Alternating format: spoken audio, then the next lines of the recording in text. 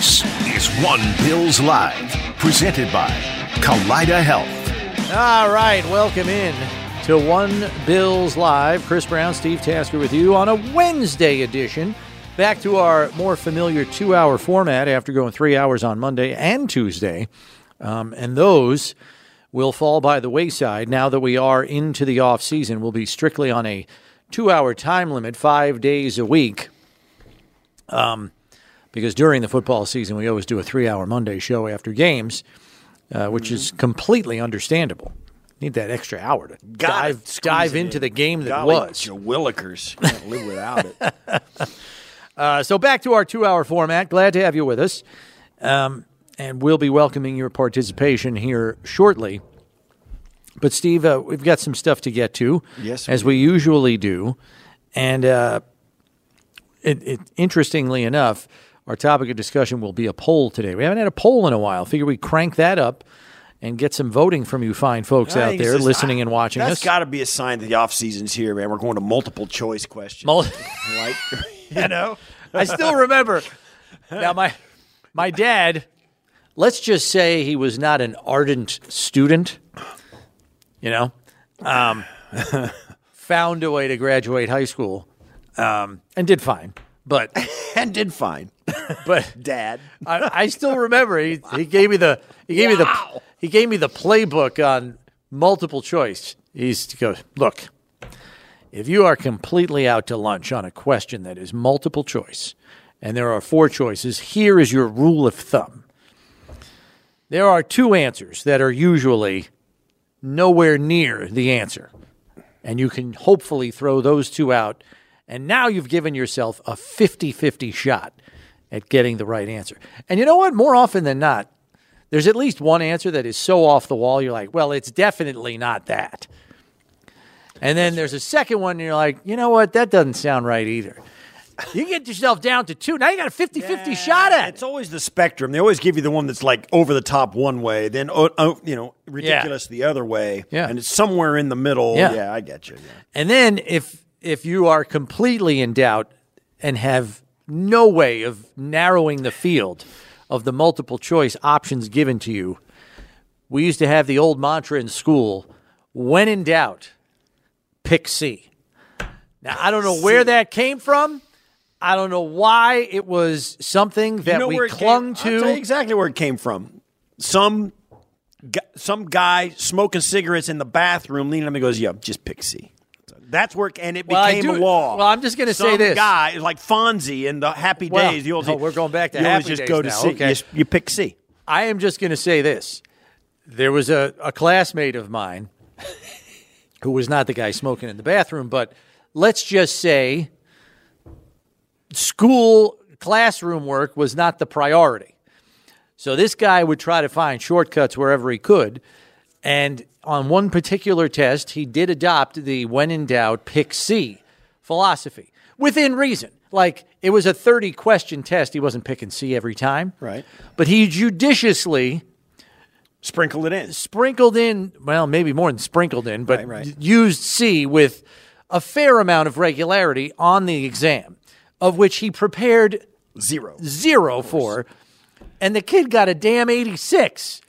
So he's parading this around, and he's just looking at everybody, and he goes, when in doubt, pick C.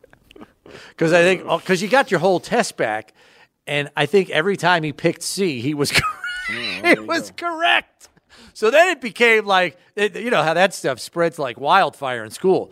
Like, hey, Charlie got an 86, didn't study, and picked C, and got an 86. And, if you're thinking... And of course, then he got too cocky and arrogant, and he goes, guys, you got to think like a teacher. If you're doing a multiple choice test, you're not going to make the correct answer A all the time. Teachers think they got to try to hide the correct answer. Well, where's the best place to stick it? C. Answer C. Every single time. I was like, every single time. Think about it. See, because you're not going to give them A. It's not going to be A very often. Then you're not going to make it the last one. Right. So it's got to be, it's a coin, right? Now you're back to 50%. Now you're back to a coin flip.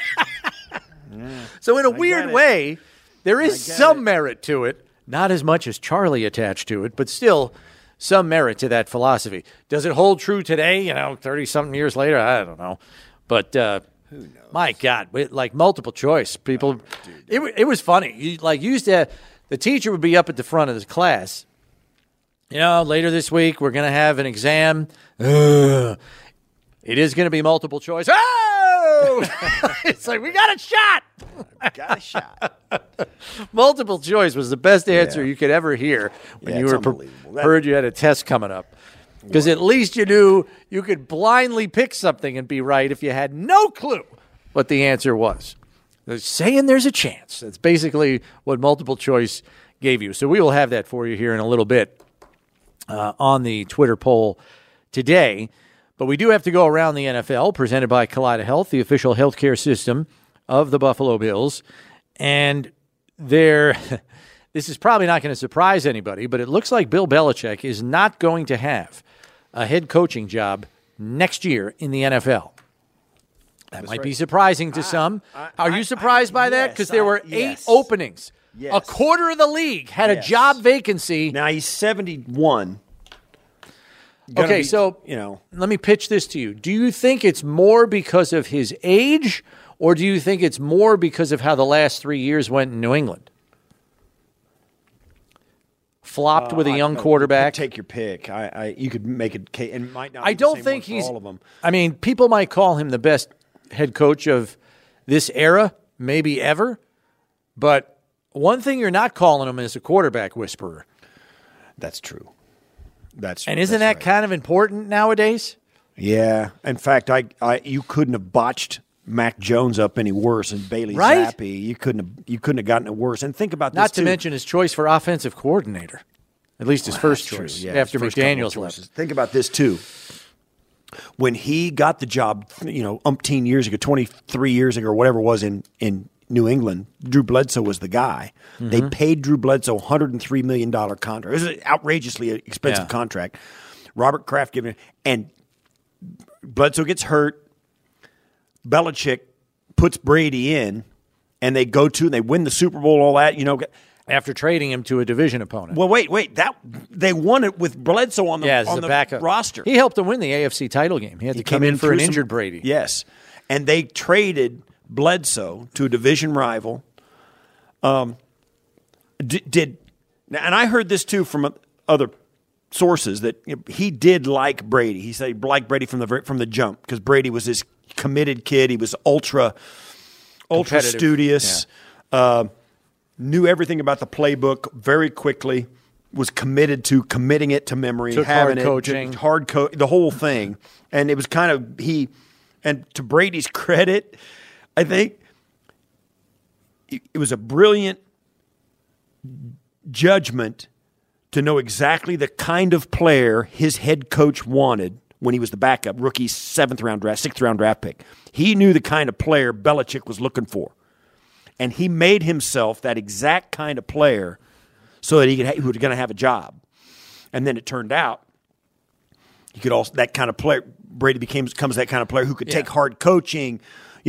He was also buoyed by the fact that team had a fantastic defense at the time he was just coming into the starting lineup. Yeah, I mean that's a defense that's probably going to have 3 Hall of Famers. I think Richard Seymour is probably a Hall of Famer, right? Ty Law's in the running. Is Ty Law in the Hall of Fame? No. I think he's been a finalist once. Yeah, I mean, and you got others. Richard Seymour is a Hall of Famer. Randy Moss is a Hall of Famer. I'm talking about the defense. Just the defense back then. Yeah. I mean, it was really good. Well, Steph Gilmore was back there. Darrelle Revis is a Hall of Famer. All those guys came along later. My point was though that Brady's winning football games throwing 175 yards a game. Most people remember Brady for the 2008 season when they go 16-0. Beating teams 50-10, winning MVPs left, right, and center. Right. Back then, he's throwing 175, 180 yards a game, 1 touchdown, and they're winning. Right. 16-10. It was a much different way that they won, and they won in the last team to win back-to-back Super Bowls. In fact, Kansas City wins the Super Bowl this year, they'll be the first team to win back-to-back since the 03-04 Patriots. So, 03-04. I think I have that right. So, yeah, I mean, it's kind of a thing. But Belichick's not going to be a head coach this year. You had an interesting tweet the other day, Steve, where you were saying, Belichick doesn't get a head coaching job. It would be a really good idea to hire him at the NFL office. I still believe on that. Park Avenue. The guy's a football encyclopedia. And you remember Bill Polian worked for the league when he was in between jobs. I'll say this, and I still agree with it. And people know I've got no love lost for the Patriots and all that, and all the scandals that followed them around during the time that they were going to the Super Bowl every year and all that stuff. I mean, I've never been shy about it. But I will say this: I've sat down and spoken with Bill Belichick on a number of occasions in production meetings, and also listened to a lot of his press conferences that were available as we all do in the media world. And I've had conversations with the guy, and I've found him to be pretty affable, and he's got a great sense of humor. He's more of a human being that you would ever give him credit for, given what comes out of the New England, building. Yeah, those press conferences are epic in their teeth pulling. Oh my gosh, it's painful to watch. But aside from that, the guy knows what he's talking about. He's an absolute encyclopedia of knowledge. He's been within the National Football League for decades and decades and decades. He remembers a lot of stuff that a lot of people have forgotten. He's been at the table when coaches and players and officials and league executives talk about the future of the league, where they're headed, where they've been. He's a vast encyclopedia of knowledge. There's no question about it. And he's got a great sense of the value of the game. And I think he would be a great voice to, I don't know what you do with him, but this game is continually evolving, which means you got to make sure that evolution stays where you want it to stay. And I think a guy like Belichick and guys like him, like Mike Holmgren would be another good one. Even Pete Carroll would help. Some of the older guys that have been around for a long time. There's value there. There's value in their knowledge and their expertise at the coaching level and the football end of the game, which, let's face it, is the lifeblood of the sport. I just think it makes good sense to use those guys as resources in envisioning what the future of the league could look like. Yeah. And you've got some stuff on your plate right now that they're pretty important, like now with legalized gambling. You got a team in Vegas. The Super Bowl is in Vegas. The integrity of the game, all that stuff has always got to be guarded very closely. And I think those guys would have ideas on how to do that and other things with player safety, with equipment, with protocols in the offseason, how they could change and be honed, all that stuff. Think about the ways in which Belichick has worked around the rules.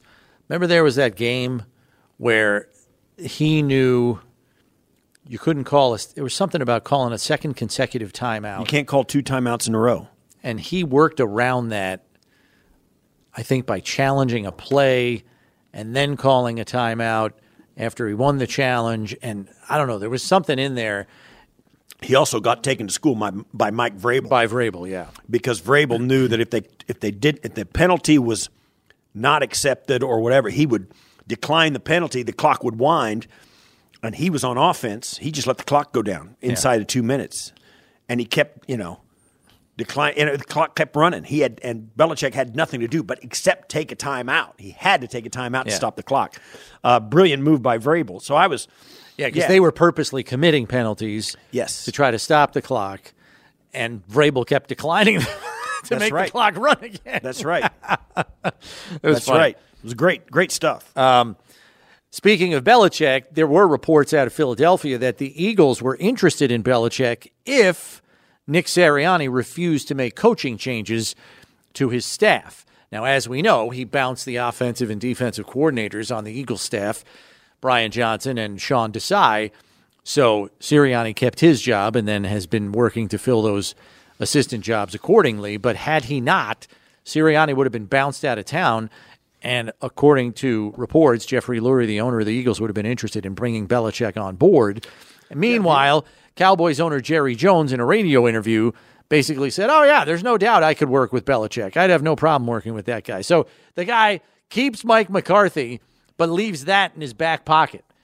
So if the season goes sideways next year for Mike McCarthy, You think he's giving Belichick a ring on the phone? You darn tootin' he is. I'm surprised Washington and Seattle haven't picked up. Maybe they have picked up the phone. I think Washington feels like they have new ownership, and I feel like they need new young blood. That's why they were after Bobby Slowick. Seattle is because Belichick's like 2 years younger than the coach they fired for being too old. Well, yeah, and not only that, I mean, let's not forget the Commanders had Ron Rivera, who's over 60. So, it's like, yeah. I think they feel like they need new blood.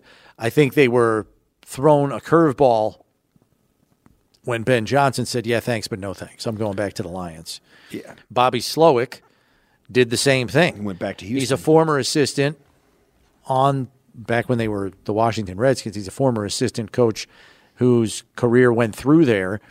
And so they were interested in interviewing him. And he's like, yeah, you know what? I'm going to go back to the Texans. I have a chance to work with C.J. Stroud, and you've got Sam Howell. Right. Sorry. You'd have nobody. I mean, they could draft somebody, obviously, but it didn't sound like it's anything he wanted to undertake. Life's a lot easier and rosier when you got C.J. Stroud to work with every week. I'll say this again, too. This was reported that Ben Johnson, it's not the first time he said no to a team. He's going to wait for the right fit. He's waiting. And it was also reported that Ben Johnson's asking price was like, what? For a first-time head coach? I don't know. We got Jim Harbaugh making reportedly $16 million this year. That's nuts. For the Chargers. That's how bad the Chargers want to get it right. Right. After not getting it right for years. Yeah, after almost like trying not to get it right for years. They finally hired Jim Harbaugh, and let me tell you that he's hard to live with. Yeah. Well, apparently. I think there are pluses and minuses to every coach. Sure. Because the egos are gigantic. Right, wrong, or indifferent, they just are. Well, that's part of the job description, too. I mean, if you don't have an ego, you're in the wrong business because you got to stand up in a room full of guys that are alphas. Yeah. And so you got to know you can do that. But so you're going to give Ben Johnson, an unproven head coach, money like Jim Harbaugh. I don't know what the money was, but Jim Harbaugh's got a Super Bowl appearance and a national championship. Yeah. And he's elevated whatever program he's been associated with. Got a little bit more on the resume. Yeah. We were going to get to this, but the story has already changed. After the Seahawks flew to Baltimore to interview Ravens defensive coordinator Mike Macdonald, they had him come up to Seattle today for a second interview in person. And now we are hearing from NFL Network's Ian Rappaport that the Seahawks appear set to hire Ravens defensive coordinator Mike Macdonald as their new head coach. Seattle willing to wait for him, and Baltimore bounced out of the AFC title game from the playoffs. There now looks like they're going to hire him going forward here. So you would anticipate that the Ravens, who have already lost their assistant general manager, Joe Hortiz, who goes to the Chargers to be their GM, are now going to lose some staff assistants as well on John Harbaugh's coaching staff. So it looks like they're going to make Mike Macdonald their new head coach. They, too, are interested in Ben Johnson, as Steve mentioned. They have done this before, though. I'm talking about Baltimore. They've replaced coordinators before. Not on a little bit of a regular basis. No, they just did it with Greg Roman. They brought Todd Monken in. They did it with Wink Martindale 2 years ago, their defensive coordinator. So, yeah, John Harbaugh has done this before. And you can bet that John Harbaugh is on the phone with Jim Harbaugh talking about the guys who are available. In fact, the Chargers, as we reported yesterday, hired assistant GM of the Baltimore Ravens to be Hortiz. Yeah, Joe Hortiz. Hortiz. He is now the GM of the Chargers, and that comes straight from John Harbaugh over to Jim Harbaugh. There was a long conversation about the quality of that guy. So that's when you get these guys get these jobs. A lot of times you'll see this where guys they get guys they know or get guys who have been recommended to them.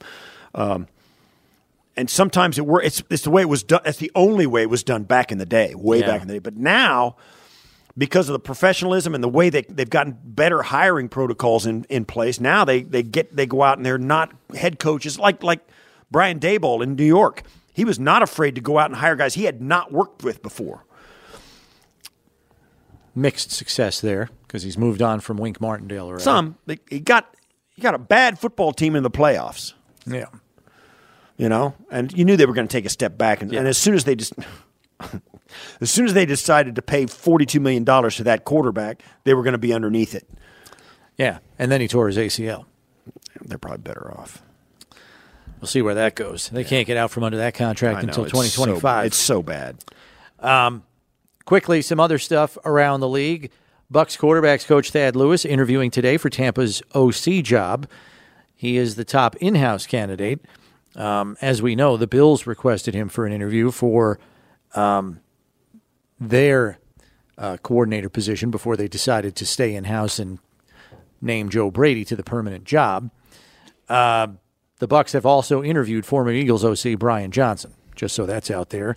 Former Bears OC Luke Getsy has interviewed with the Patriots for their vacant OC job, and he has a second interview with the Saints today, who dispatched Pete Carmichael, who had been their OC. And finally, Jason Kelce confirmed on his podcast that he's going to be teaming up with Funko, which is I'm trying to think of the right word here.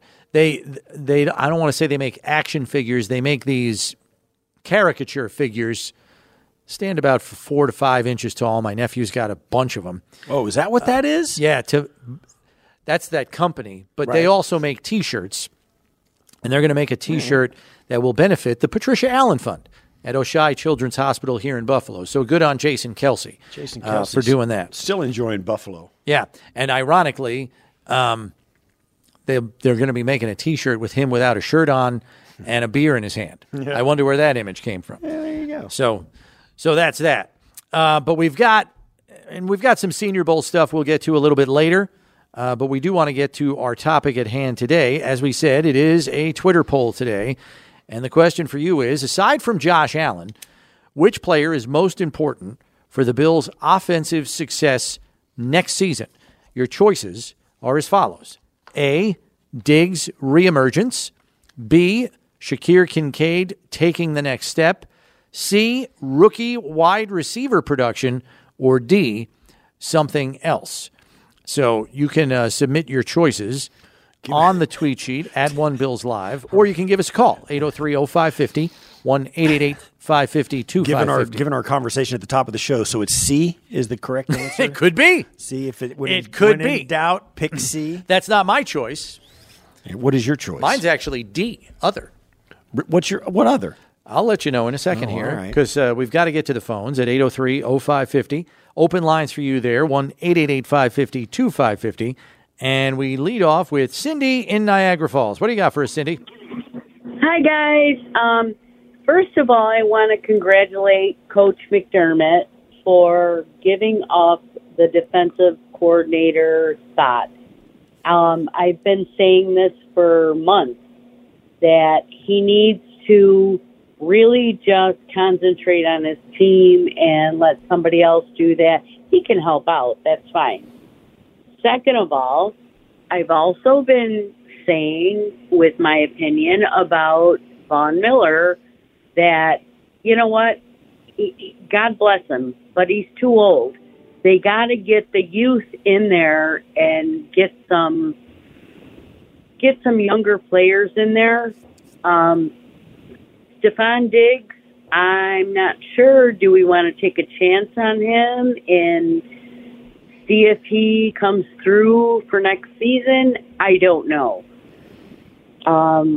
So I just, I love the Bills. I love you guys. And I just, I'm confused on all this is going on. Thank you. All right, Cindy. We'll try to help iron some stuff out for you there. You had a lot on the list. I would say first concerning Diggs, yes, his production for the second straight season dropped off precipitously in the second half of the season. I think it's two things, primarily. One, the inability for Buffalo's offense to pull attention away from him to a degree where he can continue to flourish. And then two, I think because the burden was so heavy on him in the first half of the season, I think the guy was flat out exhausted come the second half of the season. the burden was heavy on him in the first half of the season, and to his credit, the dude lived up to it. But come the second half of the season, when he became the focal point of defensive efforts in the passing game, the Bills didn't have enough answers elsewhere to sufficiently pull attention away from him. Now, late in the season, we saw Shakir pull attention away from him. What happens? Look in the Week 18 game against Miami. 7 catches, 82 yards. He suddenly reemerges because there's another threat somewhere else on the field that's pulling enough attention away from him. That has to continue in earnest, in my opinion. Because let's not forget, for the 4th straight season, to set a team record, he had over 100 receptions. Okay? The guy is still very, very, very productive. I don't think that should just be dismissed categorically. So that's that. And you know the work ethic he has. I anticipate him coming back and being productive again this season, but I think you absolutely have to have a talent on this roster come next spring that has the potential in a year's time, maybe sooner, to assume the number one receiver role in this offense as Diggs enters his age 31 season. Second, okay, you asked about Von Miller. And also, one last thing, you can't get out from under Diggs' contract until 2025 anyway. The cap hit is too great. And I don't expect him to come back to the negotiating table to renegotiate that deal. Maybe he does and surprises me, but I don't see it. Well, he'll come back if it's the same money at least. Yeah. Second guy, Von Miller. I understand why people are disenchanted with Von Miller. He did not produce coming back from ACL surgery. You're right, he is an older player. But again, this is a player whose contract you really can't get out from under until 2025. So your best course of action, knowing it's unlikely they're going to be able to afford to re-sign Leonard Floyd, and may even be unlikely that they're able to re-sign A.J. Epinesa, you've got to keep that guy. Because I personally believe he will be more like the old Von Miller come this fall, when he has had a year and a half removed from the surgery. That's number one. And number two, I think you want to see more of younger players. I think you will see that because I think you'll see Kingsley Jonathan get a ton more playing time this coming fall because you can't re-sign veterans like Leonard Floyd or perhaps even A.J. Epinesa because they're going to cost too much money. And you don't have the cap space to spend at a position like that. Especially with all the holes you have at defensive tackle. Right. Vaughn and Steph are not going anywhere. And I think Vaughn, even if he has a kind of the production arc that Steph had this year, I think that's the floor. I think he's got football in his still in the tank. He's got gas in the tank. I think he's going to play well. He may not be able to put together a 17-sack season, but I do think he's going to be very productive in this defense. I think he's got some juice left. I think it's really hard to come back in one and maybe even a little less than one calendar year for the NFL, and especially at age 34. At his age. So I'm thinking he is, going to give the Bills one more year. I think he's going to try and go out on a high note. I think he's going to give them everything he's got, and he knows too, as well as the Bills. And we all knew it coming into this when they signed him. This was going to be the kind of the final year of that deal, and I think he's going to come out and give his best. From what I've seen of Vaughn, and what I think about his personality and what he has brought to the Buffalo Bills, you can bet that whatever he has to give, he's going to throw it out there. So I think he's going to be a great asset to the team. I think he's going to be able to play really good football, and I think he's going to finish strong. I think he owes it to his career and to himself. So I think he's going to be ultra motivated. I think that goes a long way. And I said this during the season. I was not done with Vaughn even this last year. And I thought he was still improving and coming back better and better and better week after week. And, unfortunately they ran out of season. And knowing the way he works, I think it's safe to say he's going to attack the offseason again so he can be back to the Vaughn that we have become accustomed to seeing. And then the last thing about Bobby Babich, I'm glad you're excited about Bobby Babich as defensive coordinator. What we do not have clarity on yet is who's calling the plays. Just because he's been named defensive coordinator, I don't think unilaterally means he's going to be the defensive play caller. I think it's reasonable to assume that, but we don't have clarity on that yet, and we may not for a little bit here, maybe until Coach McDermott talks at the Combine. Yeah, right. That might be the first time we get clarity on that subject. So that's a bridge that we still have to cross.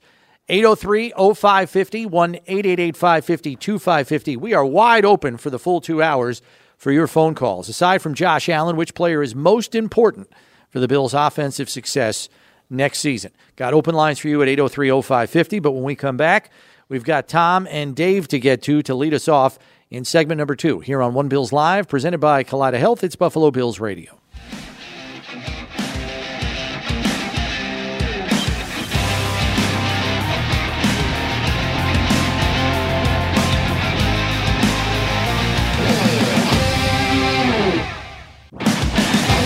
All right, welcome back to One Bills Live on a Wednesday. Chris Brown, Steve Tasker with you. Aside from Josh Allen, which player is most important for the Bills' offensive success next season? Got choices for you on the Twitter poll. A, Diggs reemergence. B, Shakir Kincaid taking the next step. C, rookie wide receiver production. D, something else. And we go back to the phones, but we have open lines for you at 803-0550, 1-888-550-2550. But we lead off with Tom on a cell. What do you got for us, Tom? Yeah, I just want to say that, when I think about the Bills, and I watched the Chiefs during Baltimore and Buffalo win, Baltimore beat themselves. The Bills beat themselves. The Chiefs did not beat them. And when you look and you try to figure out why, it's because I don't know if it's focused, if it's really understanding situational play, but the Chiefs do not make mistakes. They don't have drop balls. They don't have false starts. They don't have two defenders in the wrong area or two offensive guys, receivers in the same area. So I think that's what I like to see the Bills work on, because I was listening to, I think a podcast on Bill Belichick during the Patriots Glory Day, and he would, when they were in the locker room, he would go to the receiver, ball's coming to you, what do? The answer would have been, watch it hit my hands before I look. And then he would go to a safety. Hey, the offense is in this realm. What are you going to do? Or the receivers. You see the defense line up in this. What are you going to do? It was mentally preparing them to play. And when they got off the field, his coordinators, I guess, had to go and see what was done different that series of plays that we weren't expecting. So as much as I think we need this and then this, it's still very much a mental game, just as much as it is a physical game. And I'd like to see us really focus more on that mental part of it, so we don't have that drop balls. We don't have these silly mistakes. And, Bass can still kick a ball. Diggs can still catch a ball. I just think mentally sometimes we lose focus. I just can't put my finger on, if it's us training or what's going on in that area. And I think that's what I'd really like to see more than anything, is more focus on the mental part of the game. You want to, because I know we're going to head, you and I are going to head the same spot. Yeah. You're right. We have said for a long time, this Bills team they're really good. The Buffalo Bills are a great football team. So are the Chiefs, so are the Ravens, and so are any other, name some others you can name. We can all name them. In fact, the Bills are so good that when you beat them, it's because they helped you. The Bills helped you. The Kansas City Chiefs, and you said the Chiefs don't listen. The Chiefs helped the Bills beat them in the regular season when Kadarius Toney lined up off sides, and the Chiefs went in for the touchdown that would have won the game. No, it got called back. That's how these games are so close. That's what it comes down to. And you're right. Not beating yourself when the chips are down and having one of those plays that goes against you because you weren't aware of it. The Sherfield tipped pass touchdown against Miami in the back of the end zone. Ball goes up in the air. He catches it. Not everybody's going to do that. Well, that's proof that you got to be a little lucky sometimes, too. Absolutely. And I mean, the Niners were lucky on Sunday when a ball bounces off a Detroit Lions defender's face mask right into Brandon Ayuk's hands, and he sets up first and goal on a 51-yard pass play. These teams are so close, and I get it, too. It's reactionary. We took Paul. I went off on a guy yesterday. Apologize again. For wanting to, hold finger quotes, hold McDermott accountable. Dude, these games come down to one or two or three plays, and a lot of them are uncontrollable instances. And the stuff you're saying about Bill Belichick going around saying, what do you do here, what do you do here, what do you do here? Having specific instructions in certain situations is always, the go-to. In football, there's a lot of stuff that happens you can't predict. And sometimes guys you spend and I remember doing this. You spend time thinking about the what ifs. What if this happens? What am I going to do? And what should be the play? What would be the best play? And as a pro, it's not like you don't want to make the safe play. You want to make the best play. That's the level that you're at. I remember thinking about one time, well, what happens if you're coming down to down up? And this is me. I'm just a special teams guy. I'm down the roster. I'm not talking about catching touchdown passes. I'm talking about downing a punt and thinking about it. And you think about it, and I thought, what happens if you got to keep it out of the end zone? What if it's still in the air? What if you jumped and got a piece of it and knocked it out and be ready for it? And I thought about stuff like that. And sure enough, it happens in a game, and I'm ready for it. It's a never-ending process. And some teams have a knack for it, or at least, maybe not a knack, but at least have enough wherewithal to take advantage of certain situations. The ball bounces their way, yes, but they're also ready for it. Bill Belichick isn't the only coach that does that. Sean McDermott starts every single practice every day with a situation. He does it for two reasons. One, to present as many of those variables that Steve mentioned that could possibly come up in the game so players know how to handle it. And he also does it right at the beginning of practice, right after stretch. Actually, he does it before stretch, now that I think about it. First segment of practice, situation. And he puts offense and defense in a certain situation against one another so that any possible variable in a game that could come up, they're ready for it. And number two, it gets the brains turned on right from the beginning of practice. Whoa, we're in a 3rd and 1. I got 5 seconds, no timeouts. I got to figure out what I'm doing here. Every practice, there is a new situation introduced. And I don't think any of them have repeated in the 7 years that Coach McDermott's been the coach here. Why? Because there are, to Steve's point, that many different things that can happen in a football game. Yeah. It's a scripted sport, but holy crap, are there like a myriad of situations. Yeah, it's you can't even count them all. And I keep saying, too, I'm going to see something where a ball is going out of bounds. Like, for instance, a quarterback kind of lobs the ball out of bounds. If you're on your toes and you're going to dive out of bounds, you can catch that, knock it back in and catch it and throw it back in before you come down out of bounds. It's still a live ball, and you could turn it into an interception. Stuff like that is what players think about. Like this stuff that Travis Kelce did in the game, the regular season game, where he threw it, where he's running, caught it, and he threw it sideways. That's next level stuff. He does that during practice. Guys do that during practice. Josh did it too with Shakir. Josh did the same thing with Shakir. He's half tackled. All of that stuff comes from being prepared and thinking about it. And it happens more than you know. But it's a good call, Tom, because you're right. Being aware makes an okay play in a crucial time into a winning play. Right. But Patrick Mahomes, not only is he extraordinarily gifted physically as a quarterback, he's got it between the ears and knows how to manage situations. That was a one-score game for like the last quarter and a half, or the last quarter of that game on Sunday against the Ravens. And while he was unable to put more points on the board, he never put the Ravens in position to make it easier for them to score points and tie the game. Right. Never. And he had like 5 possessions in the last quarter and a half of the game. They couldn't score points, but he didn't hand them any opportunities. Right. They were punting it away. Long field. Didn't turn it over. Didn't make a stupid play. And he is an expert at avoiding the bad play. He mitigates risk maybe better than any other quarterback in football, and that's why he puts himself in position to be in the ultimate game 4 out of the last 5 years. It's crazy, too, because it almost sounds crazy when you talk about it, because all we see from Pat Mahomes is the underhand submarine throw and the sidearm where he's going out of bounds and he throws it falling away, and all the crazy plays, the no-look pass that we saw, all that stuff that he's done, the left-handed pass. It all seems like, wow, it's really risky, but he doesn't do it. He never turns it over doing that. It's know what I'm saying? It's like organized risk. Right. It looks calculated risk. Helter-skelter, but it's calculated. And he doesn't turn it over. And I've said it before, and I'll say it again. Everybody says this about Josh. He turns it over too much. That's why he's not the MVP. And Bills fans will tell you, and I think people in this building will tell you, if you think he turns it over too much, we'll say, no, he doesn't. No, he doesn't. He turns it over, yeah.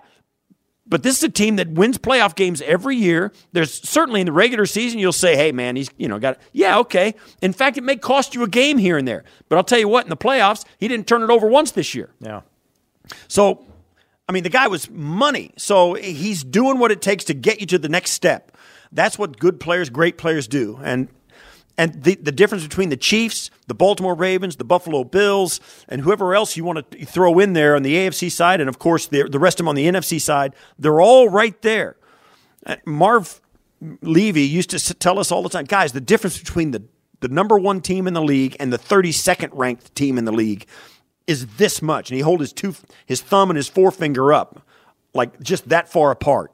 Because that's the difference between the top team and the bottom team. But he says, listen, when you're talking about practice, when you're talking about your offseason, when you're talking about your game planning, that little 2% right there is 100% of the difference. Yep. And it sounds, great when you say it like that. Sounds like new math, but but it makes sense. There's a lot in that 2%. And what Tom's calling about being ready for those moments at the end of the game when you don't want to give them an opportunity, but you want to get every opportunity you can. Those moments are when games are won and lost and championships are won and lost. Let's squeeze Dave in here in Florida before the break. What's up, Dave? Real quick, I mean, my opinion is, a first-class wide receiver to go along with Diggs. I watch this and I listen to you guys all the time. And like you said, Brownie, yesterday, people calling for McDermott said stuff like that's ridiculous. The guy did an amazing job with all the injuries he had.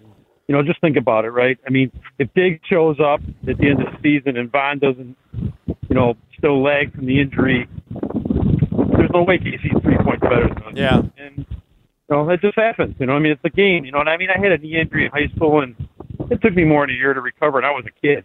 I mean, at 33, we might see the old Vaughn next year, but we got to get some help on that wide receiver thing because, Diggs just didn't show up at the end of the season. I know you said he's tired and all that kind of stuff, but man, you can't be dropping balls in that situation. He looked like Kelsey did. He was dropping balls until, the second or third last game of the season? Yep. Man, did he step it up at the playoffs. And that's what we need. It's the difference. It's not McDermott. It's not Josh. It's just being able to utilize what we got and have it perform. Yeah, I'll tell you, I think the best way to look at that, and thanks for the call, Dave, I think, and I know I don't want to seem like revisionist history or I'm all shucks or that's just the way it goes. I think you got to really realize as fans, because, Brownie and I aren't catching passes and neither any of our callers. I mean, we're out there, we're kind of enjoying the team and watching them. I think that's where you got to stay with this team. You got to realize how awesome it is to have a team that's going to have another shot this coming year. Yeah. This team ain't going away. Despite all the free agency, the cap problems, the free agents, all the stuff this team is going to be there again next year. I really believe that. The difference is there are fans out there that want a guarantee. And in sports, no matter what sport it is, there are no guarantees. Because going back to Steve's point at the start of this segment, there are too many variables that exist in sports to guarantee anything, no matter how good you are. And that's just the facts. And if you can't sign up for that, it's going to be very hard for you to be a happy fan. Right. It's going to be very hard for you. It really, yeah. Got to take a break here, but when we come back, more of your phone calls. Elliot in Rochester, Steve in Amherst are up next here on One Bills Live, presented by Kaleida Health. It's Buffalo Bills Radio.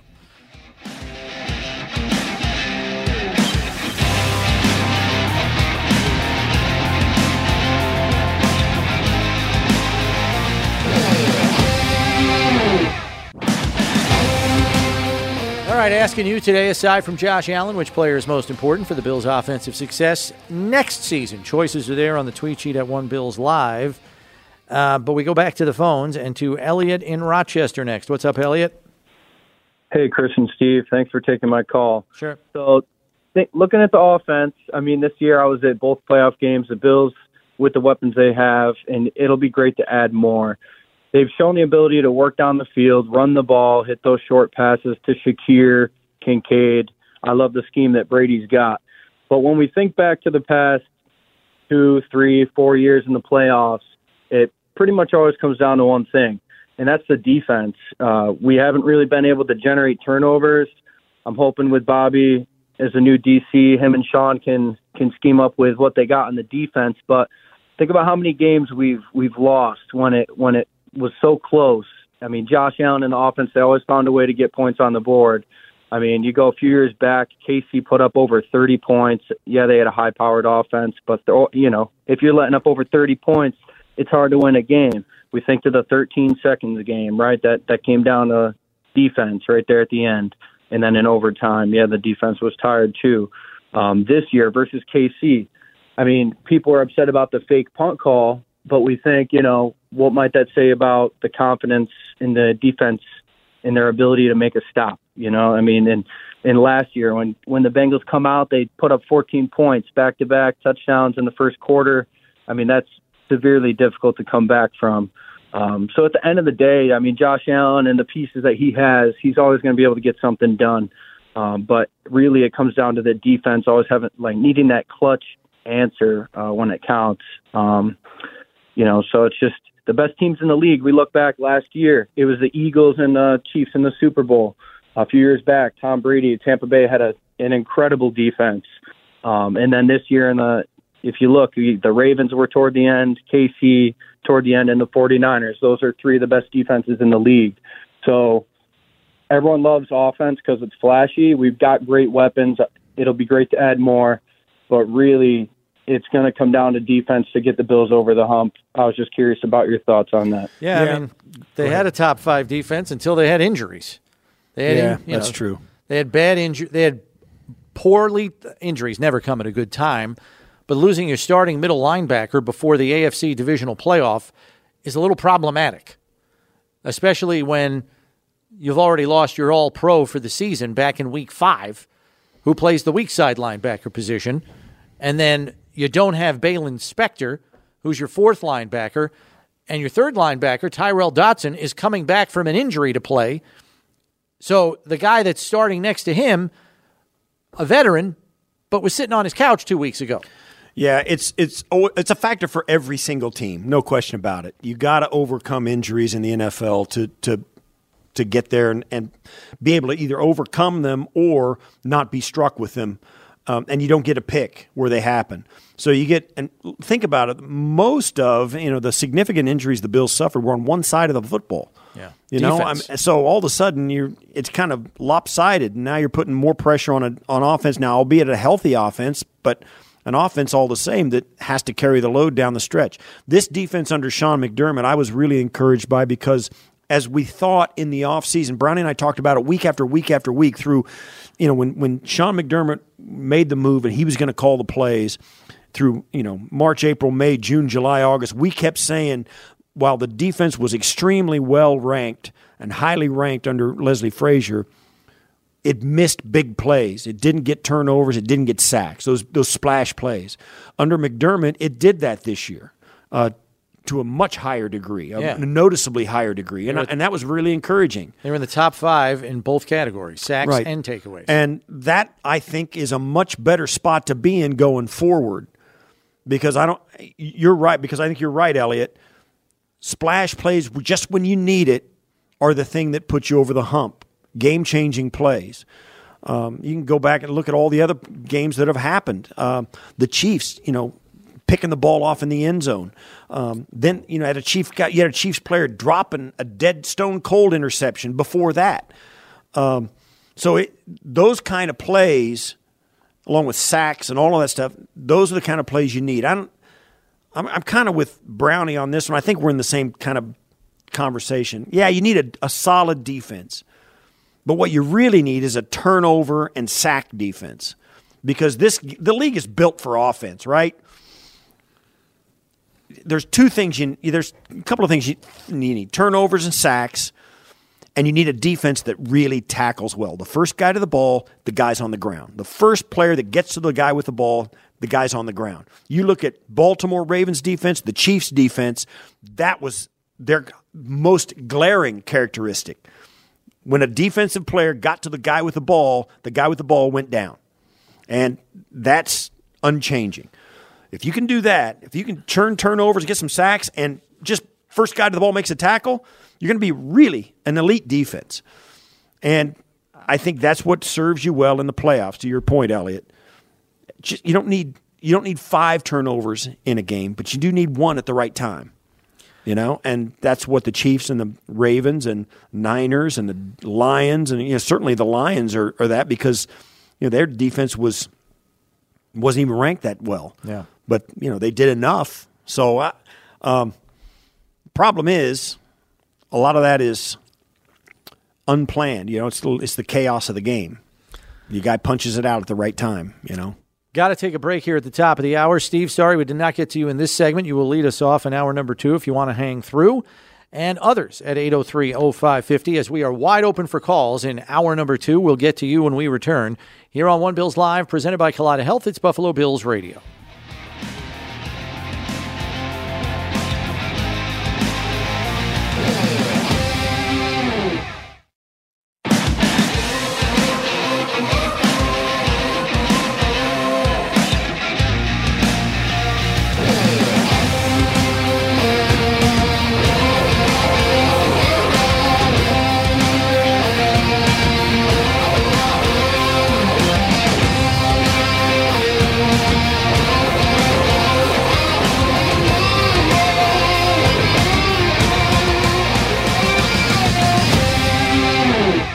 This is One Bills Live, presented by Kaleida Health.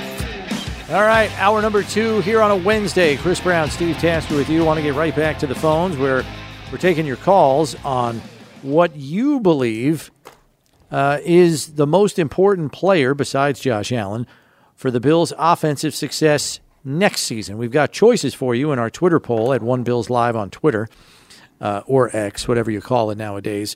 But we are going to go to the phones first at 803-0550 and to Steve in Amherst as promised. Thanks for waiting, Steve. What do you got for us? Hello, gentlemen. Hope you're having a good day.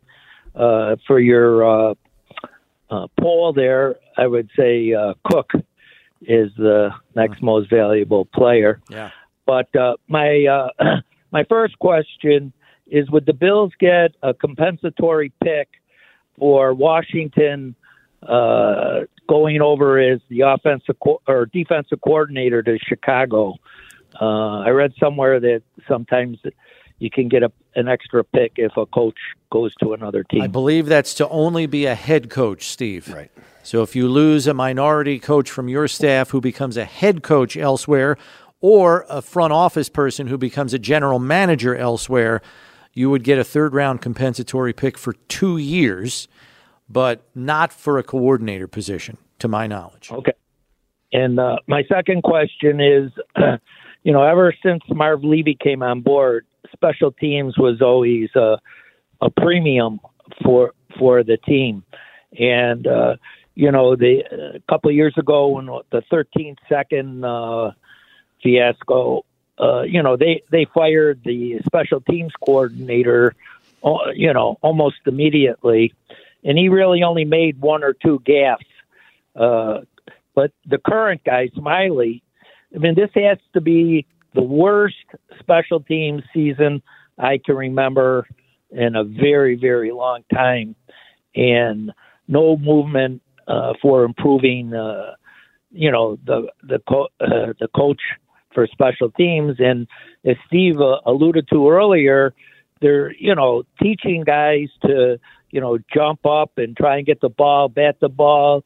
A lot of that stuff's all coaching and positioning. And, this year it's just a fiasco as far as I'm concerned. I'd like to hear your guys' opinion. Thank you. All right. Thanks, Steve. First things first, Heath Farwell is the special teams coordinator to whom you're referring to after the loss in the divisional playoff at the end of the 2021 season, January 2022. He was not fired. It was more of a mutual parting. His contract was up with the Bills, and basically all indications that I came to understand was that was a mutual parting. He wanted an opportunity elsewhere and took a lateral move to go to Jacksonville. To my knowledge, it was never described or portrayed as an outright firing. So that's first. Second, we have mentioned it, special teams play was very uneven this season. There were some good moments. Tyler Bass was special teams player of the month in September. Sam Martin was special teams player of the month in December. But there were a lot of places in between blocked kicks, blocked punts, long returns against weekend punt return to win the game in overtime. And that wasn't the only one. Buffalo's return game really didn't have or offer much aside from Deontay Hardy's, punt return for a touchdown in Week 18. So, yeah, there was a lot of uneven play through the course of the year on special teams, and at times it cost them. There were some weeks they could not flip the field. And the hidden yardage that Sean McDermott talks about all the time on special teams was missing, and it cost them some games, knowing how many close games the Bills were in this season. Yeah. Yes, their special teams were noticeable on too many occasions for the wrong reasons this year. And to our knowledge, nothing. There's not going to make any changes on that staff. We know that Coach Harkey was interviewed to be his own special teams coordinator. He's the assistant coordinator right now here in Buffalo, and he got a job to interview for a special teams coordinator in another position on another team this year. So I'm kind of with you. I was really disappointed and mega disappointed in something. You think about the 12 men on the field for the Denver game that cost them a chance to win it. Plays like that, just those are the ones that crush you, and that's two plays right there that would have won games for you that are directly contributed to special teams. And you can tell you what you want. The special teams still count. Tyler Bass missing the last field goal against the Chiefs counts as a special teams miss. So it's there's 3 games off the top of your head that were directly affected by special teams. Now there's plenty of times when Tyler Bass made the kicks as well, so those count as positives. And there's other positives like the Deontay Hardy return, that kind of stuff. So a ton, and there was turnovers like they come back and they get the opening kickoff fumble recovery against, was it Dallas they get that in? Opening kickoff where they come down and just light the guy up. Reggie Gilliam. That was against the Jets. The Jets. The second Jet game. The Jet game here in Orchard Park. They open it up with a turnover.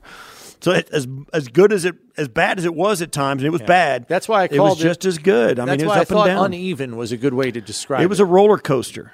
Very inconsistent. Yeah. So yeah, I'm kind of with you. I think that needs to be. They need to get consistency, if nothing else. Back to the phones and to Mark in Jersey City next. What's up, Mark? Good afternoon, gentlemen. Yeah, the long-term pain for momentary decisions. That's just football, and you see, like you guys said, that you're going to be a miserable sports fan if you sit there and because we live in such a TikTok, easily satiated world now where it's just scroll on to the next thing or press the reset button if the Xbox game isn't going the way you like it. That's not real life. Growing up in boxing, if you didn't do the right thing, you paid with pain. Steve can tell you the scheduled pain is like no other. You guys were talking about sacks and turnovers in the game. I believe Mahomes has a string of 4 to 5 games where he hasn't been sacked or turned the ball over in any playoff game. He played a Eagles team in the Super Bowl that had 70 sacks. The Ravens led the league in turnovers and they didn't get to him. They couldn't turn him over.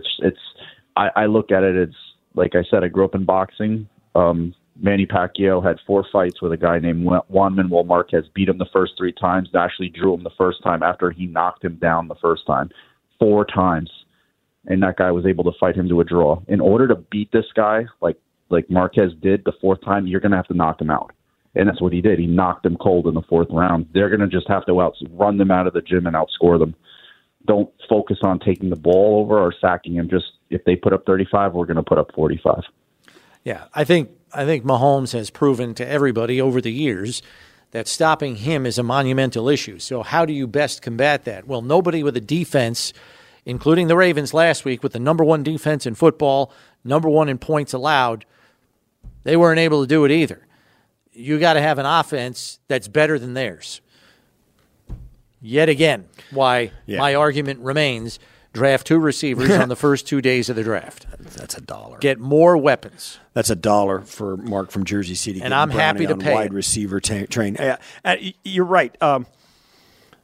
You prepare to defeat the opponent you got to defeat to win the championship. Now, certainly, most teams fall to prey to a quarterback like Josh and an offense that's going to. But you got to prepare for a team like Kansas City, and let's face it, we've seen it. We've seen it, and nobody wants to talk about it. They all want us to fire the coach or change offensive coordinators, change defensive coordinators, fire the special teams coordinator. They want to make all these rash changes, but the simple fact of the matter is, no matter what changes you make, even when those changes are perfect, you got to hit on all cylinders on that day against that team and hope they don't make plays against you. And you hope they're not hitting on all cylinders, because if they are, you may not be good enough anyway. You got to go in with the idea that you're going to have to play well on that day, better than that other team, and you got to make them play worse than their best. That's what your job is. And these teams are all like right there. All of them are on the same level. Baltimore, Buffalo, Kansas City, they're all right there. Cincinnati, when Joe Burrow's healthy, they're all right there. And you've got to make a couple of plays at the right moment in those games to give you a chance to pull out a win. The frustrating part is that sometimes it seems like that same team is the only team that's able to do that. And that's the minute detail that it's hard to quantify and get your mind around what that exactly is. What is that thing? What is that fact? Some people say, wow, you got to fire your offensive coordinator, fire your head coach, sell the team, fire everybody. Yeah, whatever. For the width of a human hair is the difference. And even if you do all of that, there's no guarantees that little final thing doesn't widen. It's not. Now it becomes a small problem yes, bigger. It becomes the Mississippi River rather than a human hair. That's the difference, and because that's where some of these teams have got to be thinking they are, right? I mean, you look at these teams, and you think the New England Patriots are sitting there right now thinking they're that close, where the Bills are. You think Tennessee or the Jets. You think the Jets? You've heard they can convince themselves they're like Aaron Rodgers away from doing that. Well, they're going to have a 36-year-old quarterback who's going to run out of gas in about a month of the regular season or get hurt again.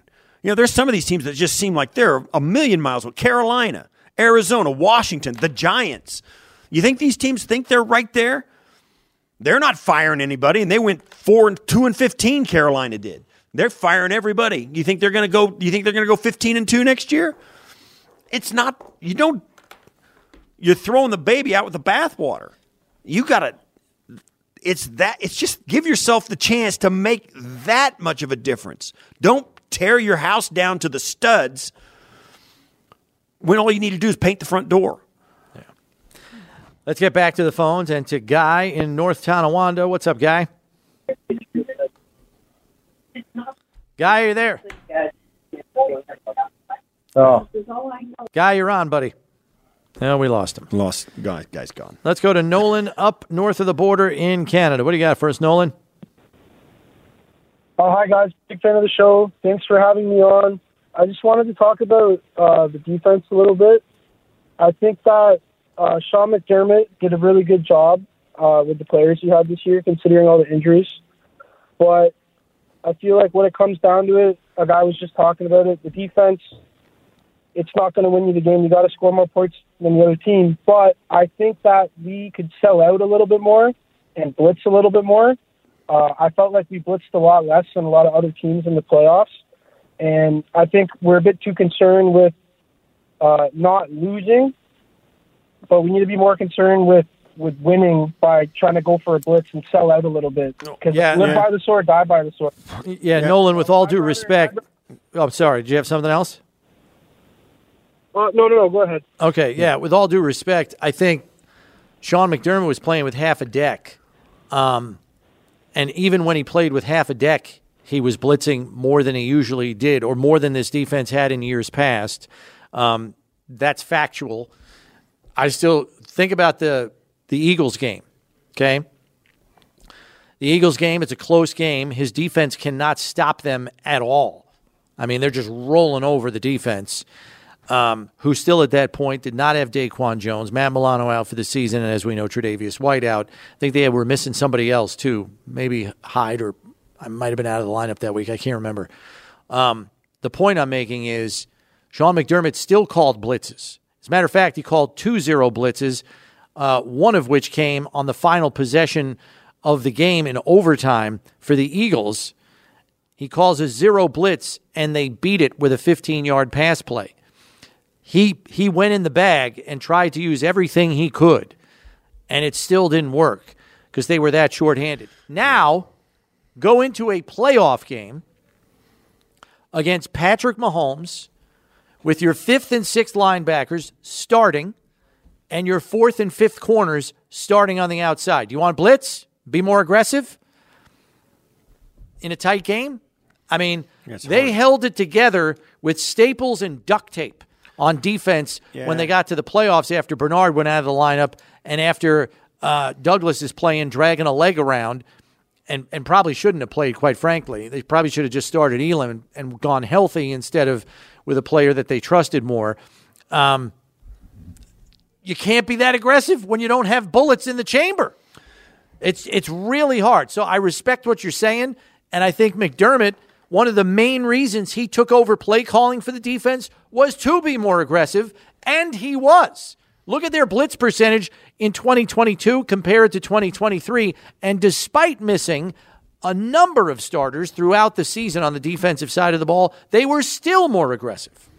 Yeah, I would just echo what Brownie said. Yeah, you want this defense was vastly more aggressive than it had been under Leslie Frazier. They got more turnovers as a result. They got more sacks as a result. They were more splashy defense. Certainly their overall rankings probably dropped a little bit, and mostly not so much the philosophy of blitzing and being more aggressive, but mostly because of the injuries.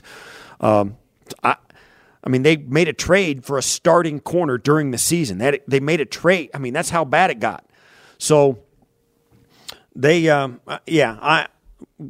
with you. You can pick it apart if you want at the end of the season, but I have no problem with the aggressiveness of the philosophy of the defense coming down the stretch, even in the playoffs. You're right. It's a game that's about scoring more points than the other team. I get that, but yeah, I disagree. I thought they were as aggressive as they could possibly be. And I think they forced the hand of a couple of offenses, particularly down the stretch in that run down towards the end of the season, that gave them a chance to win. And if you want further proof of that, just look at what all the quarterbacks said in the week leading up to playing the Bills. They talked ad nauseum about the simulated pressures and how they didn't know where pressure was coming from in the Bills' defensive front. Why? Because it was frequent and it was varied, certainly more than it had been in years past. And it wasn't because they couldn't generate pressure with their front four, which had also been a problem in past years. It's because McDermott wanted to be more unpredictable, not just more aggressive, but more unpredictable as well. And I think mission accomplished in that category, despite being shorthanded for the entire season on the defensive side of the ball due to injury. I think one of the things that has characterized McDermott, not just defensively, but offensively and in totality, this coaching staff with McDermott has overachieved with the talent they've been given. They've been given great talent, no question, but they've won playoff games every year. That's hard to do. They're the only team that's done it other than Kansas City. They're the only team that's been able to do that. They certainly have some great players, and they have maximized them. They prove they can do that from the first year he was here when they took the Rex Ryan roster and went straight to the playoffs after nobody for 17 years could do that. They did it with the same guys. And Tyrod Taylor was a playoff quarterback. I mean, they know how to get the most out of a roster. They've proven it time and time again, and they have been consistent in that. You can say what you want about they couldn't get over that. Listen, we've seen it last year, this year as well. They got back to that spot, and in a year where you were I'll say it again, they're in an arms race, just like Nolan from Canada said. You got to score more points than people.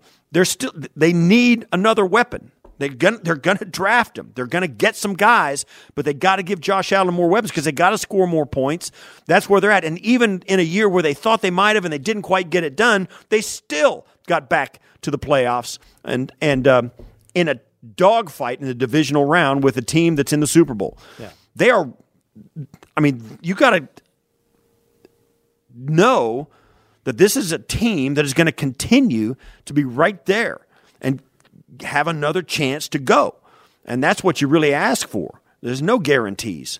But man, oh man, this is a team that you got to deal with. And so I'm with Brownie on this one. I'm totally thinking that, they've earned the benefit of the doubt that they're going to spin this and get this roster and maximize it. Let's go to William in Elmwood, I believe it is. What's up, William? Yeah, Elmwood Village. Hey, good afternoon, guys. So the most important player that I feel we need to see improvement out of, or the most important player, not necessarily improvement, James Cook. I think if our offensive coordinator, the new one that we just signed, can find a way to utilize him more. And I also think Dalton Kincaid is another important player to consider as the most important moving forward. Yeah. And, of course, what you guys just talked about, can we find another player to contribute on offense, a wideout maybe in the draft? Yeah, I would agree to any and all of that, William. I told Steve earlier in the show, on the Twitter poll where the choices are, which player is most important? A, Diggs reemergence. B, Shakir Kincaid taking the next step. C, rookie wide receiver production. D, other. I picked other because my other is James Cook. I think he's got to get a little bit better hanging on to the ball in the end zone. As Steve has mentioned, he probably would have had 3 more receiving touchdowns if he caught those this season. And who knows what that does to the final tally. But I think everything you saw proved that he can be a feature back for your offense going forward. And I would expect that to continue in a big way. And from the very beginning of the season. Because if you remember, James Cook really didn't take off until about week 7, 8, somewhere in there. And he still finishes with over 1,500 yards from scrimmage. He's in the top 5 in total yards from scrimmage for running backs. And the only guy that had more rushing yards than him, I think, was McCaffrey. So that's a damn good year for a second-year player. And if he keeps going on the ascent, and then you can add some rookie receiver production, you're really going to have something there. And maybe you can just flat out score the Chiefs. And you asked if they can do it, and said, I think yes they can. It's priority 1. They're going to get a dude to line up on the other side of Diggs, so that if Diggs does get another 108 targets or 115 targets or 150 targets, he's not going to have 2 guys on him every time the ball comes to him.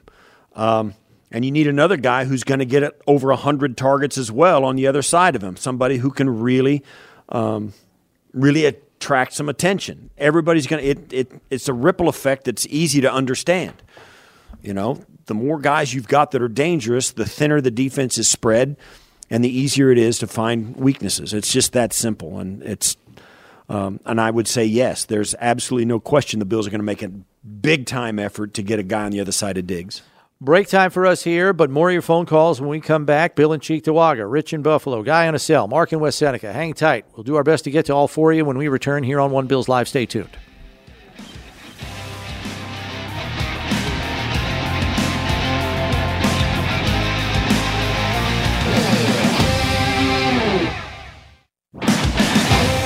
And back here on One Bills Live on a Wednesday, and right back to the phones we go, and to Bill in Cheektowaga. What's up, Bill? Hey, how you doing, guys? Thanks for taking my call. Sure. Appreciate the job that both you guys do every day.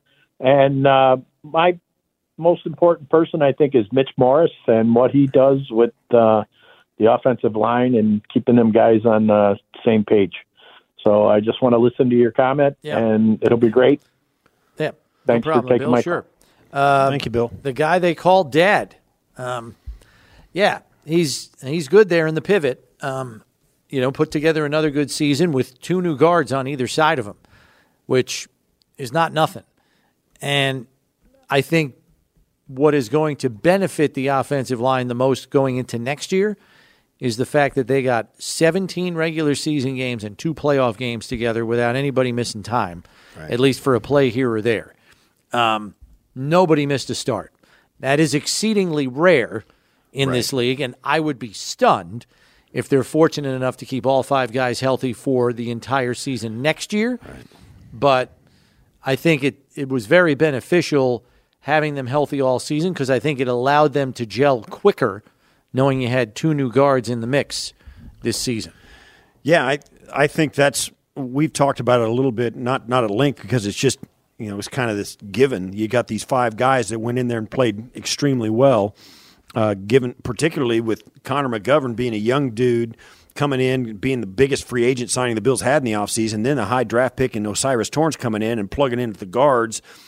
And then you got Mitch Morse, who's the veteran, and the 2 tackles, one of which on the right side, well, actually both of them had their best seasons, or at least Dawkins, one of his best seasons, and certainly the best season for Spencer Brown. That's a great place to start when you've got an elite quarterback behind him and a running back who's in his second year, who just finished his second year as a breakout player on the entire offense. You got a slot receiver in Khalil Shakir who had the highest catch rate of any wideout in the entire National Football League. You got a number 1 draft pick in Dalton Kincaid who set the rookie season record and the receiving record for the franchise in his rookie season. I mean, for a tight end, yeah. For a tight end. Let's face it, we're going to spend the entire offseason taking this whole offense for granted and hoping they can get one other guy on the other side of Diggs to be the guy. 2, please. You only have room for 1. So you got 1 guy on the field over there, at least, maybe 2 as a bat, one's a bat, whatever. Yeah. You got to have that's it. On that entire side of the ball, you're ready to go with 1 draft pick, probably the first draft pick being that guy. And that's where we're at. And it starts, the whole conversation starts with the offensive line. Those guys were extremely good this year. And when Joe Brady took over, they started to flex. They started to run the ball really well. You think back to that Dallas game, and even Josh was like, dude, I felt like the guy who didn't show up for the group project and still got an A. I mean, he was handing the ball off, and they just absolutely steamrolled those jokers. So that's where we're at. They played extremely well. They're going to be better. Certainly Osiris is going to take a step. You would think he's going to take a step forward this year. The whole offensive line is going to have that cohesion. They'll bring in some competition and free agents, maybe re-sign some of the guys that are up. But they got a ton of guys coming back up there. That's going to be a really good room.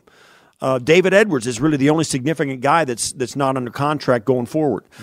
Yeah, Mitch Morse he's been a little bit like Micah Hyde and Jordan Poyer. When they signed him, it's like, okay, he came over from Kansas City. He was the highest paid center in the league when they signed him. They're like, wow, that's big, right? So he has lived up to it. When he has been out of there, they've missed him. And, I would agree. The offensive line going forward is the one place where it's like you can just like breathe a sigh of relief and think, okay, they'll have stability. Now, we all say that, and now, of course, there'll be like 9 guys that go down in training camp, and they'll be playing, Joey Bag of Donuts and Tommy Schmegmahoyt and have faith. But right now that's where we're at. You're right. Those guys up front were an absolute gem of a group this year. Let's go to Rich in Buffalo next. What do you got for us, Rich? Hey guys, thanks for taking my call. I appreciate it. Sure. Just a couple things. McDermott before this year, I was thinking this guy is not the guy. He doesn't have it. It just doesn't happen. And I watched McDermott this year evolve as a coach. All of us have to evolve as human beings throughout life, right? This guy evolved from 4 years ago to who he is right now. What a great job on that defense. And again, I was never a McDermott apologist. This guy did a killer job on the defense. I'm glad we retained Bobby Babich, but I'm kind of disappointed that Sean's not going to be calling the defensive plays, man, because he really did a great job with all those injuries. I mean, insane. And Brownie, I'm with you. Draft 3 receivers. We got 10 picks. Pick as many as you can pick. and throw in a few defensive backs in there too. Right. Yeah, Love it. I would agree. I've been and Rich, I'm same place. I was really, and I know the game didn't end the way Bills fans wanted it to end against Kansas City, but I was really encouraged, and I had to sit back and think about it for a minute, and said it on the air. Sean McDermott is a much, much different head coach this year and at the end of this year than he was 2 or 3 years ago. Yeah. Completely different. I saw the defensive calls, the offense, the in-game management, and I know the fake punt was an atrocity, but all that stuff was vastly different and came from a vastly different place than we saw Sean McDermott coaching from 2 or 3 years ago. There's still no guarantees that it's going to be enough and all that, but I'm with you. I think he has really, really evolved markedly over his time as head coach of the Bills, and I think now this is a team that could see some more positive results because of that evolution. We'll see, but I'm totally with you. The end of that Kansas City game, and I know it didn't go our way, but the end of that Kansas City game was different than any of those other close playoff losses that the Bills have suffered. It was completely different than any of those, in my opinion. And I mentioned this earlier, and I'll say it again, Rich, just because you were assuming that, and we don't have clarity on who is going to be calling plays on defense yet. We know Bob Babbage is going to be the defensive coordinator and fill the position, but we don't have clarity yet on who's calling the plays, whether it'll continue to be McDermott or whether Babbage will take that over. We'll probably find out in due time here, but we don't know for sure how that operation is going to function going forward. Let's go to Guy on a cell. What do you got, Guy? How you doing? Good. My question is, somebody mentioned to me that when they have, like with Kansas, the play they pulled, that special play they pulled against us when they were offsides. Right. So my buddy was telling me that the coaches and the refs sit down in a room before the game and they tell the refs the games that they're going to play, that they're going to do these certain plays. No, they don't. Sort of, Guy. I'm sort of Guy. They have a conference. They do not sit down in a room and tell the officials the trick plays they're going to do. But they will go to an official and alert him as to a special thing they may do, like an alignment or an eligible or ineligible. Teams always do that gamesmanship. The Detroit Lions famously didn't report or reported the wrong way or did it the right way, and the official assumed he had it and didn't. So that's, they tried to get away with one there, and it cost them, no question. But before a game, the head coach will seek out the lead official and say, listen, we're going to align where we're going to have one of our offensive linemen be eligible instead of ineligible. He's going to report to you, and we're going to shift, and he's going to do something. They'll give him a warning. They don't sit down in a room and go over a chalkboard about what they're going to do, and here's what's going to – he just gives them a heads up to be alert for it. Now, in certain situations, if it presents itself – the head coach may say, like if they're in a conversation about the play before, the head coach say, hey, that play that we alerted you about is coming up right now. That kind of thing. But it will never be in a spot where they're, doing anything. They give the official an alert because there's so much going on, just like we saw with the Detroit-Dallas game where the 2-point conversion was gotten and then it was taken away because they didn't report right.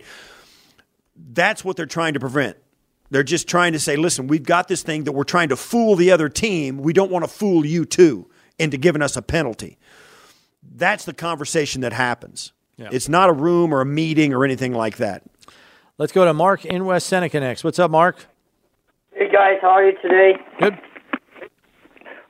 Real quick, as far as the poll goes, I know they're going to take care of wideout. Probably the first 2 picks, I would assume. Speed there. But what I want them to do, and we can't ignore it, if you look at, I think a previous caller mentioned it, 3 of the 4 teams in the conference championships had really good to great defenses, and we can't ignore the defensive side of the ball. And you brought up a question yesterday, Brownie, which I thought was really interesting. when you said Sean has a standard question he asks players, would you rather be known or would you rather be tough or smart? And for me, the proper answer to that as a football player is, well, I want to bring toughness with the ability to be smart through my coaches and what they teach me. To me, that's the proper answer. And when I look at our defensive backfield, especially on the defensive side of the ball, to me, I don't know if you guys agree with this or not, we have lacked a little bit of a certain level of toughness through the years. We've had great players, certainly, guys that can really play. But to me, they play more with their heads than with really, like they said, the old saying, bring the wood here and there or whatever. And I think we really could use a little bit more toughness in the defensive backfield. And one other real quick comment, Brownie, banned the talk on firing Sean. I applaud you, Steve, for your response yesterday to is Sean being held accountable. That was an overdue response. It is absolutely boggles my mind that people would even think along the lines of firing Sean. How soon they've forgotten where we were, where we come from, the instability of the organization as a whole. And it's not just game day, guys, that Sean does what he does. He runs an organization, and there's a lot of behind the scenes stuff that we are not even aware of that obviously he's gotten right. And I applaud him, and I say, keep at it, Sean, because I think you're going to get us there eventually. Thanks, guys. All right. Yeah, thanks, Mark. Appreciate that. We are up against it here. But, yeah, and we've been kind of banging that drum a little bit. And, yes, people easily forget. It's a what have you done for me lately league. And a lot of people are thrown out quickly, sometimes too soon, in this league in the head coaching positions, which is why there's 6 to 8 jobs open every year. Some of them are, right decisions, and they can replace them with somebody better. Sometimes it's wrong, and then they're right back in that same cycle looking for a coach again. We experienced it for the better part of 20 years. So once you got a guy, you hold on to him, especially if he's keeping you in contention every single year. The Pittsburgh Steelers are known for being a kind of stable organization. They've had 3 head coaches in over a half a century. I asked Mr. Rooney, and I can't remember, it's Jim, not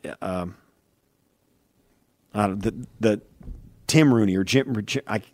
Dan Rooney. Dan Rooney, that's it, I'm sorry. So I asked Dan Rooney before he passed away, what's your secret? Why only 3? He goes, you hire the smartest guy you can. You support him until he figures it out. You don't bail on him. In fact, you wait until he has a guy like McDermott, you wait until he has a down year, then you extend him so you can get him cheaper.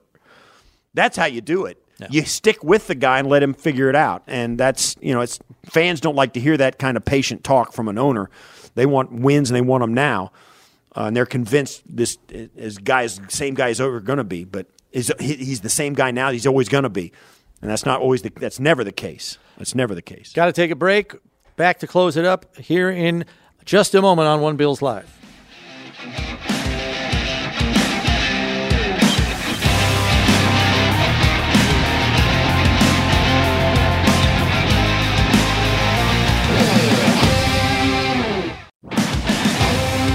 One final segment here quickly on the tweet sheet. Which player most important for Bills' success on offense? Jack says all of it. I need Diggs to give us at least one more strong year. Need that elite production. I think we have 2 players in Shakir and Kincaid. If they take the next step, Bills will be hard to stop. And they definitely need to add cost-controlled guys to help the others and replace 14 eventually. Andrea says whoever wide receiver 2 might be.